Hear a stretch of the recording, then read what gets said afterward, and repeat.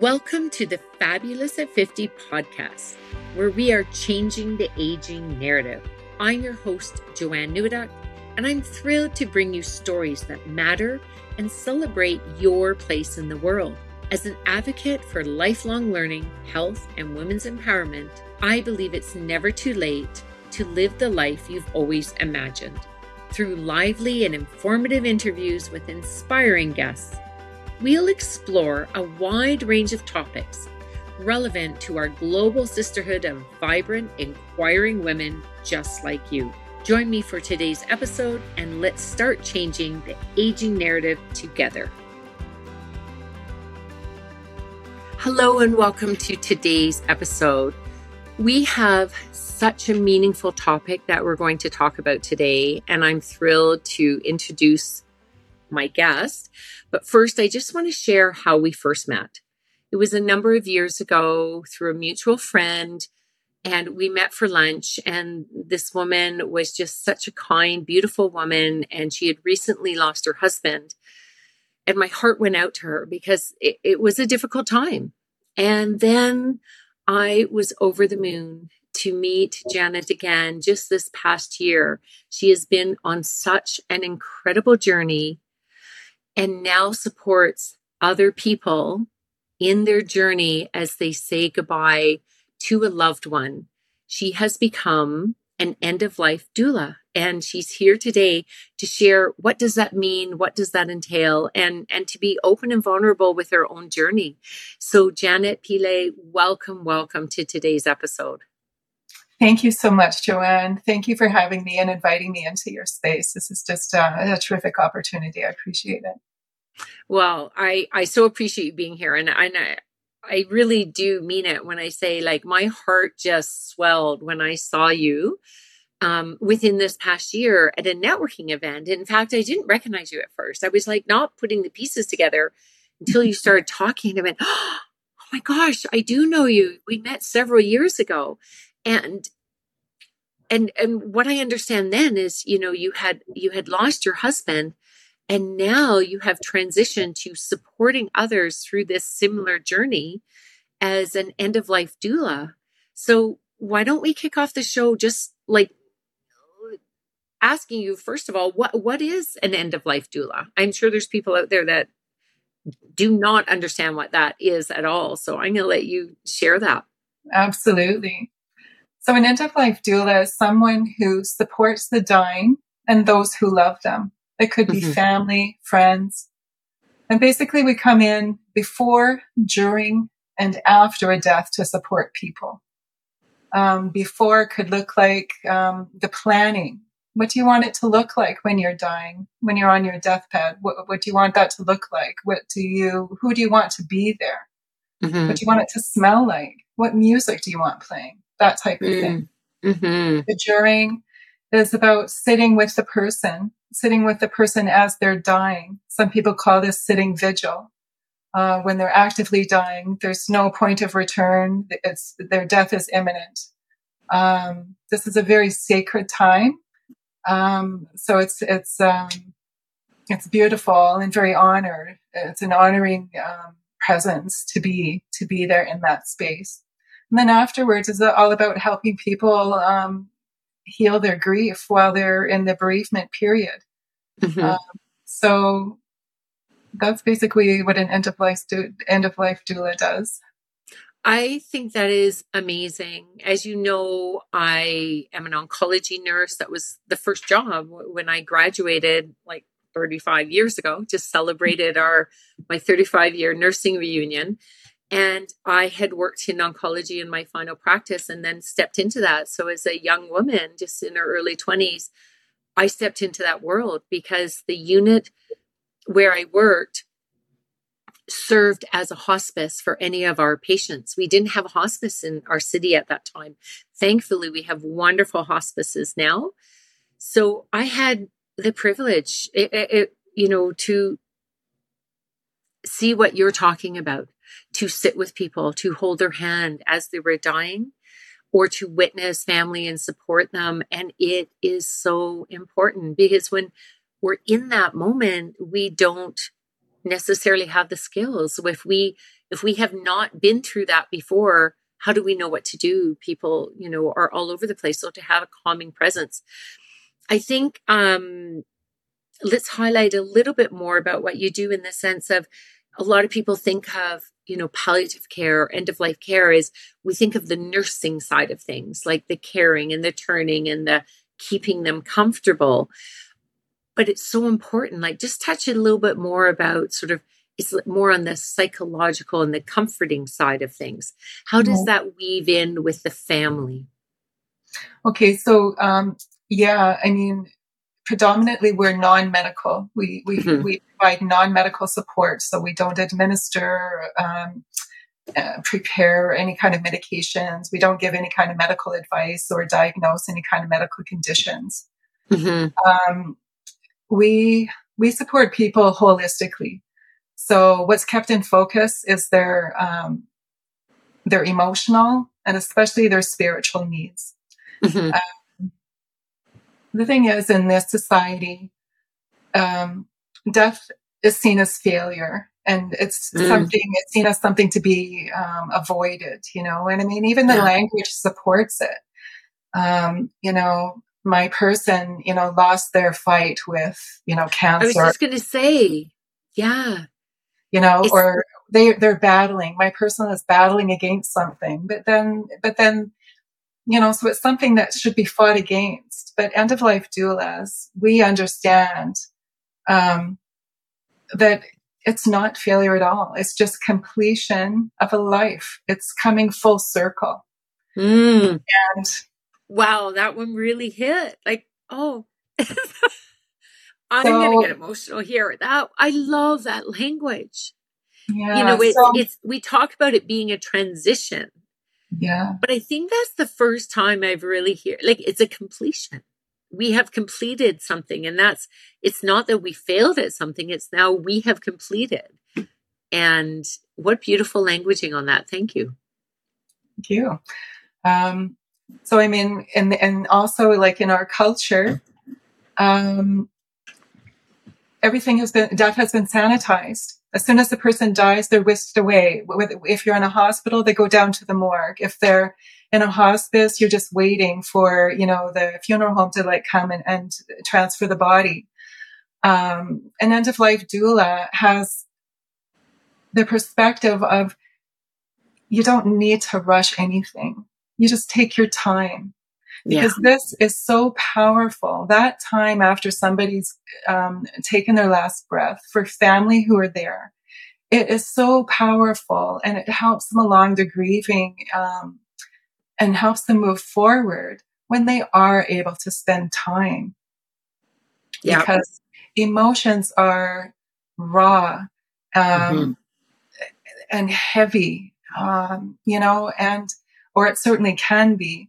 But an end-of-life doula in that space, in that dying space, can make it something so completely different by giving new perspectives and sharing. And, the biggest thing we do is like advocate for and educate people as far as, before, well, this is what it could look like. This is what it could smell like. This is what it may sound like.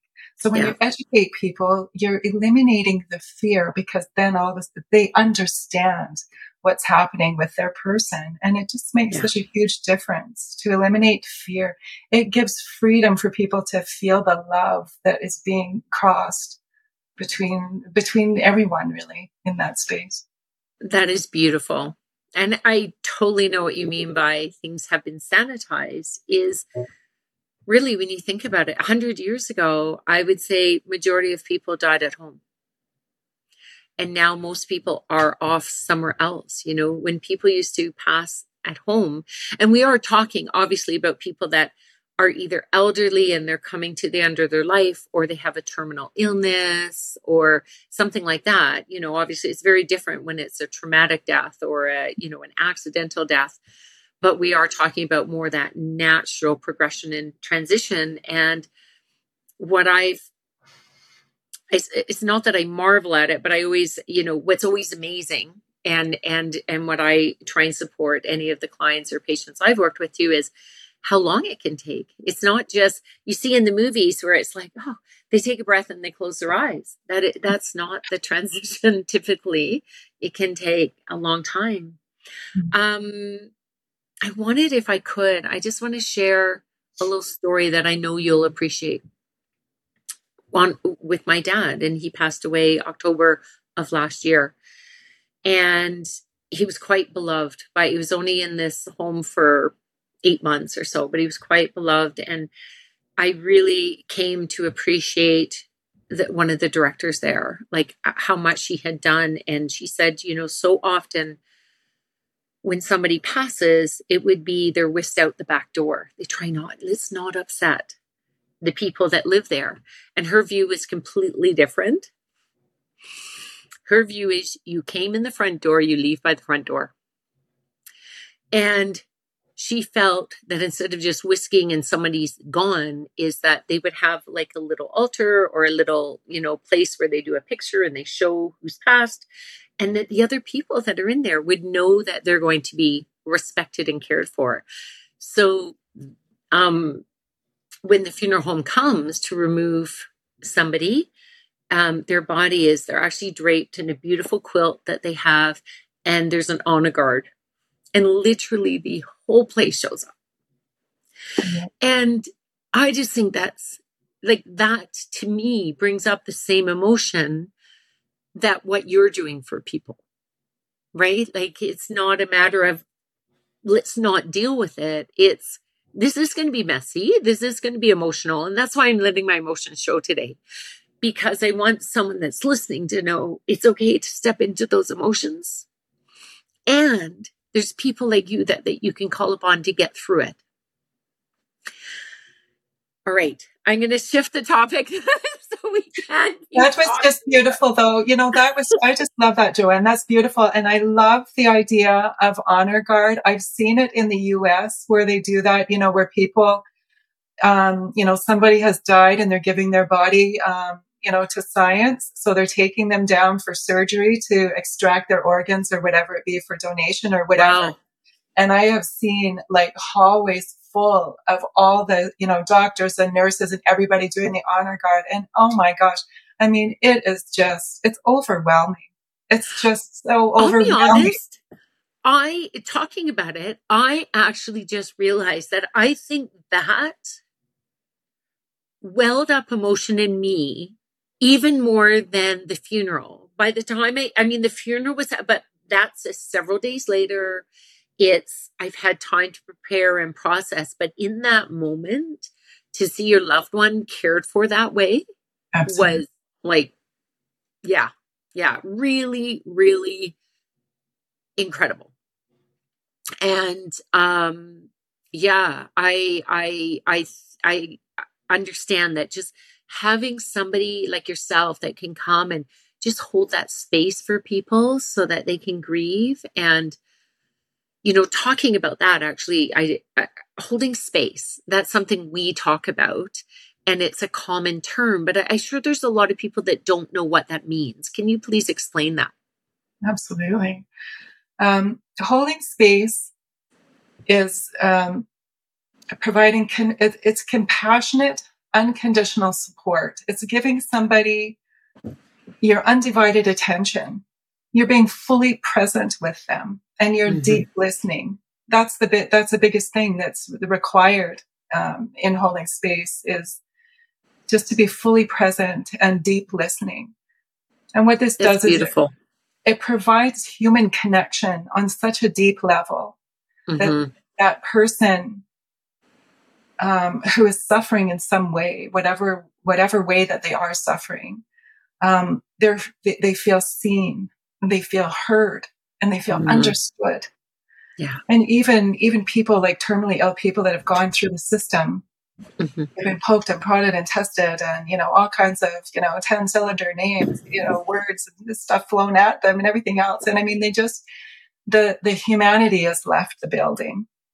Yeah. So holding space for another is bringing humanity back into the space. That's beautiful. And it really is. I love the way you describe that, because we're not there when someone's grieving. And I mean, we could have a whole conversation just on grieving. Today, we're focusing more on what is an end of life doula? I want people to know that you can search this and maybe find someone in your area if you want someone to support you. And I'll get into some of the more businessy side of it or specifics a little bit. But that holding space is so important because it's not about cheering someone up.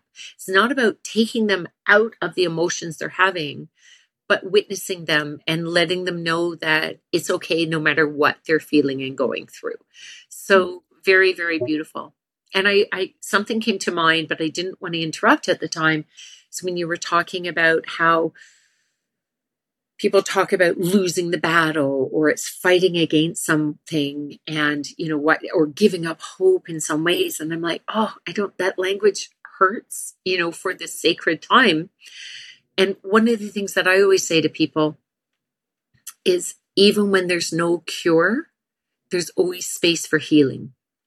And that's what I see an end of life end of life doula being able to do is help create that sacred space of healing relationships, healing of fear, healing, just so many things that can still be healed. So truly, truly beautiful.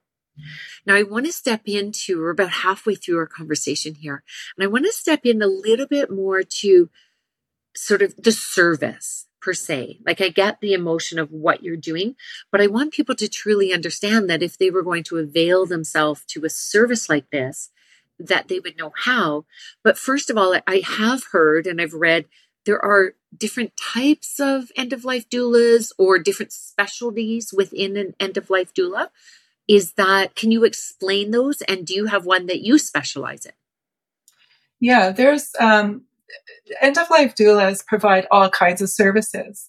It really runs the gamut of legacy work. What kind of legacy do you want to leave behind? That could look like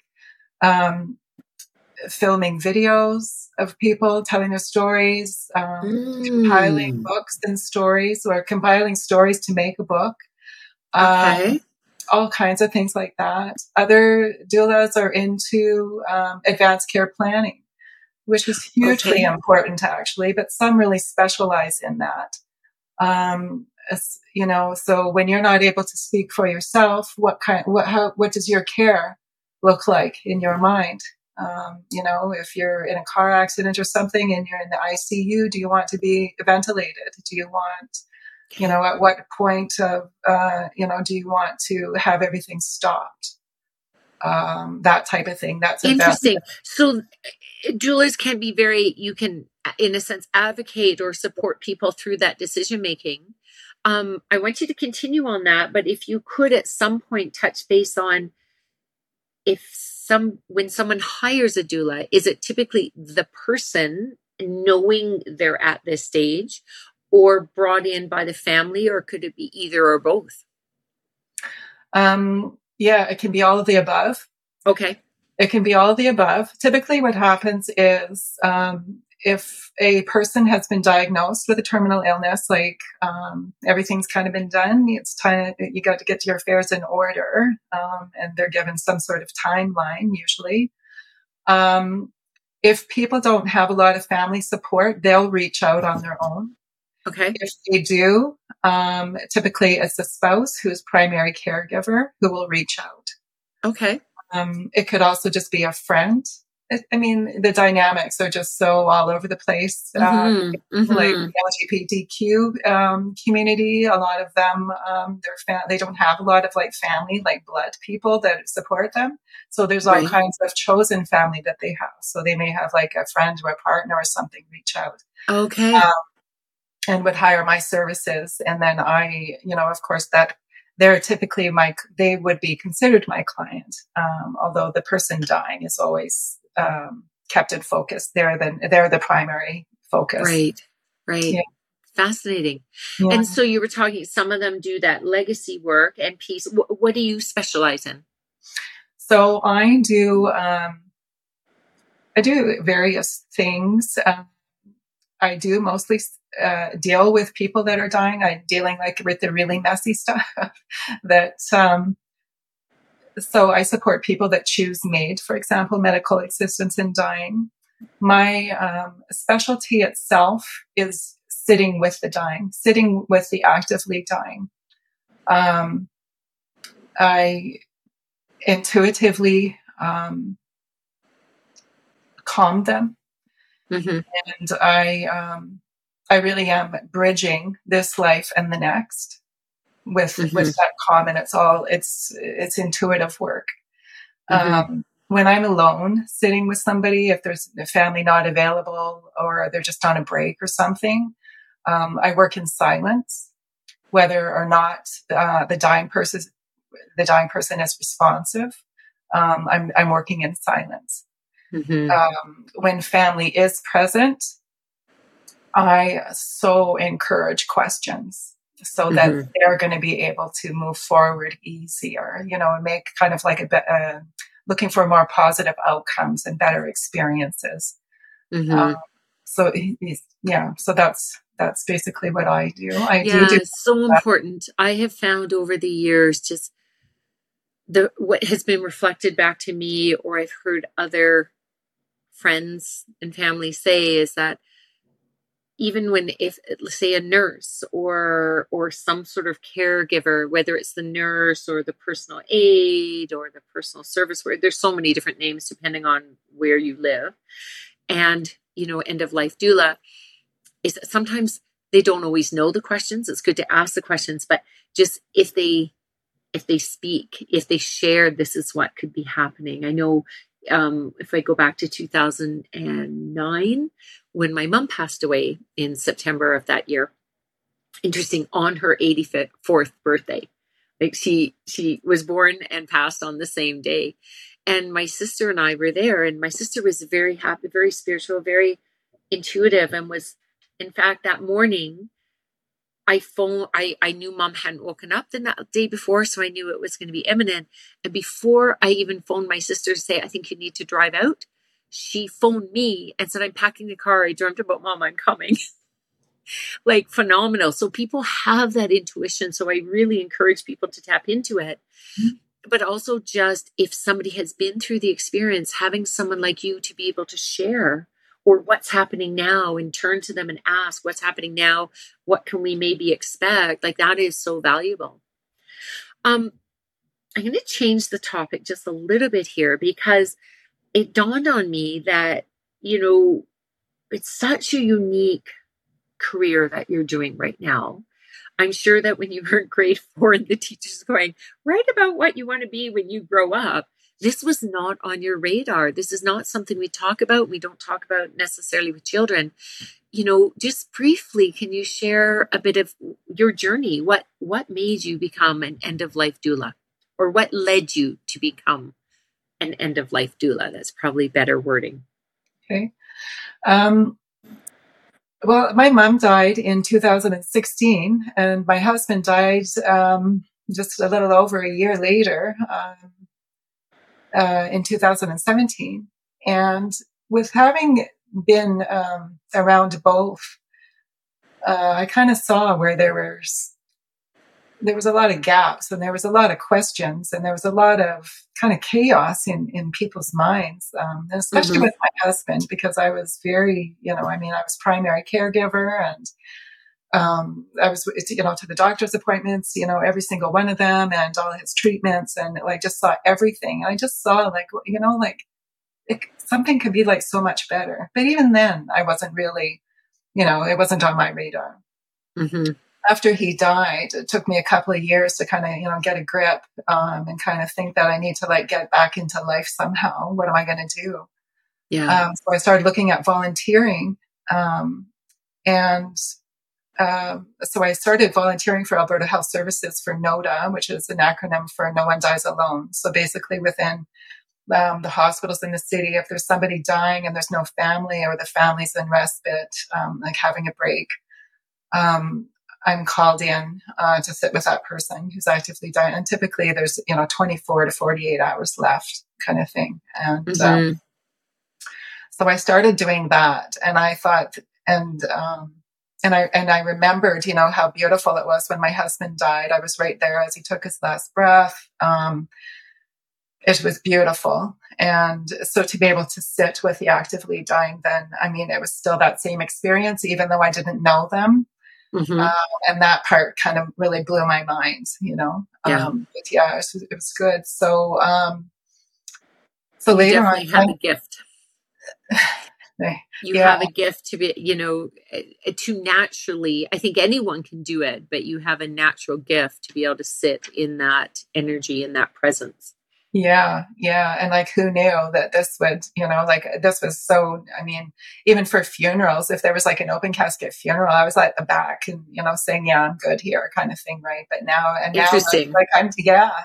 So yeah. So how does someone train to be considered, or is there training, like, is there formal training to then call yourself a end of life doula, or is it something that you simply do and this is the title that gets given to it? Yeah, no, there's there's training, there's formal training out there. There's all kinds of different training, different teachers. I went through the Douglas College out of BC. Okay. So yeah, there's lots of different courses that a person can do, and the teachers. So you just got to find what resonates with you. Some people are more into like nature and this type of thing, nature, ritual, which is absolutely. We all as humans depend on ritual for so many things. Absolutely, I think that's something missing in our, quite often North American society is missing ritual. It helps us transition and work our way through different stages of life. Exactly. We're getting close to the end of our call, and I know that we could absolutely keep on talking. I would love to invite you back in the future. There's a couple topics, like just talking about grief and going into that more, or talking about like the MAID programs. I know that's not available everywhere, but people are curious about it, and it can be controversial. The people have very strong opinions, but I think it's important. It's out there. It's part of what's going on. And I think it's really important for people to know what services they can avail themselves to and what goes on with that. So I'd love to have you back in the future. But before you leave, I'm just wondering if you might have, say, 3 pearls of wisdom for anyone out there that is either themselves has a diagnosis that they feel will end their life sooner than they initially anticipated, or a family member. I don't know that there's really 3, because everything just kind of goes into one. Okay. Well, really, what's your one big tip? My one big thing is just keep life simple. Simplicity is key. Beautiful. Slow down. What's the race? Like, just slow down and listen. Beautiful. And, it's so cliche. Oh yeah, I appreciate your relationships and everything. But when you really slow down and just kind of step back out of the rat race, it's tangible. You can really feel it. And just stop and listen, like sit in silence just for a few minutes. So many of us have lost that ability because we need podcasts. we need radio. We need a TV. We need something. We need some sort of like stimulation constantly. But when you turn that off and you just breathe, this is where it's at. And people that are dying on their deathbeds, they are not saying, oh, I wish I'm really missing right now my Porsche, or I'm really missing right now my $2 million house, or my, fabulous, Wolf, appliances, or what have you. They're all about relationships. I wish I had said this to somebody. I wish I had said I had loved them to them before they died, or, So it's just keep everything simple. Just peel off the layers. It's like an onion. And when you get down to that core, that's where it's at. Beautiful.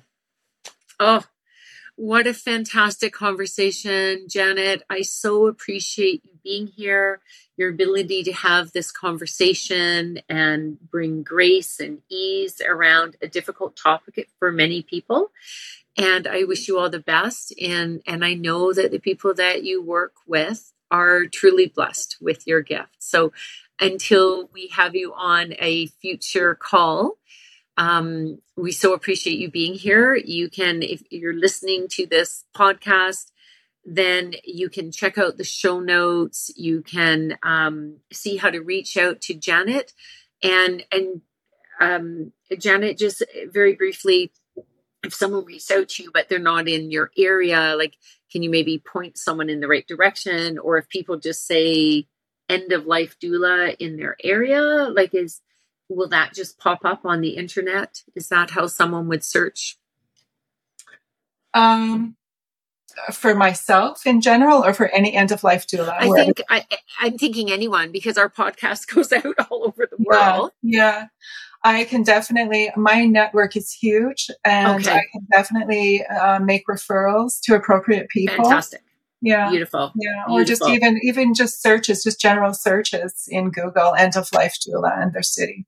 Excellent. And I haven't nailed you for this yet, but I'm hoping that we can create a blog with some of your wonderful wisdom as well, so that if you're listening to this, you can also go to the website at www.fabulousat50.com and go into the blog and search, and we'll have some information there, as well as this podcast as well.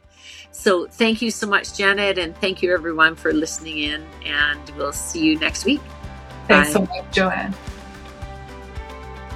Thank you so much for tuning in today. But before you leave, I'm curious, what pearl of wisdom are you taking away from today's episode? I do hope it held some inspiration or information for you to live your best life. If you are not yet part of our sisterhood, I invite you to join our community by visiting our website, fabulousat50.com, and you'll receive a free copy of our ebook, Make Mine Fabulous, 21 Ways to Energize Your Life. It is packed with loads of tips and tricks. Plus, if you haven't already done so, please subscribe to this podcast and leave us a review to let us know what you think. Remember, keep choosing fabulous. It's never too late to live the life you deserve. Catch you on the next episode.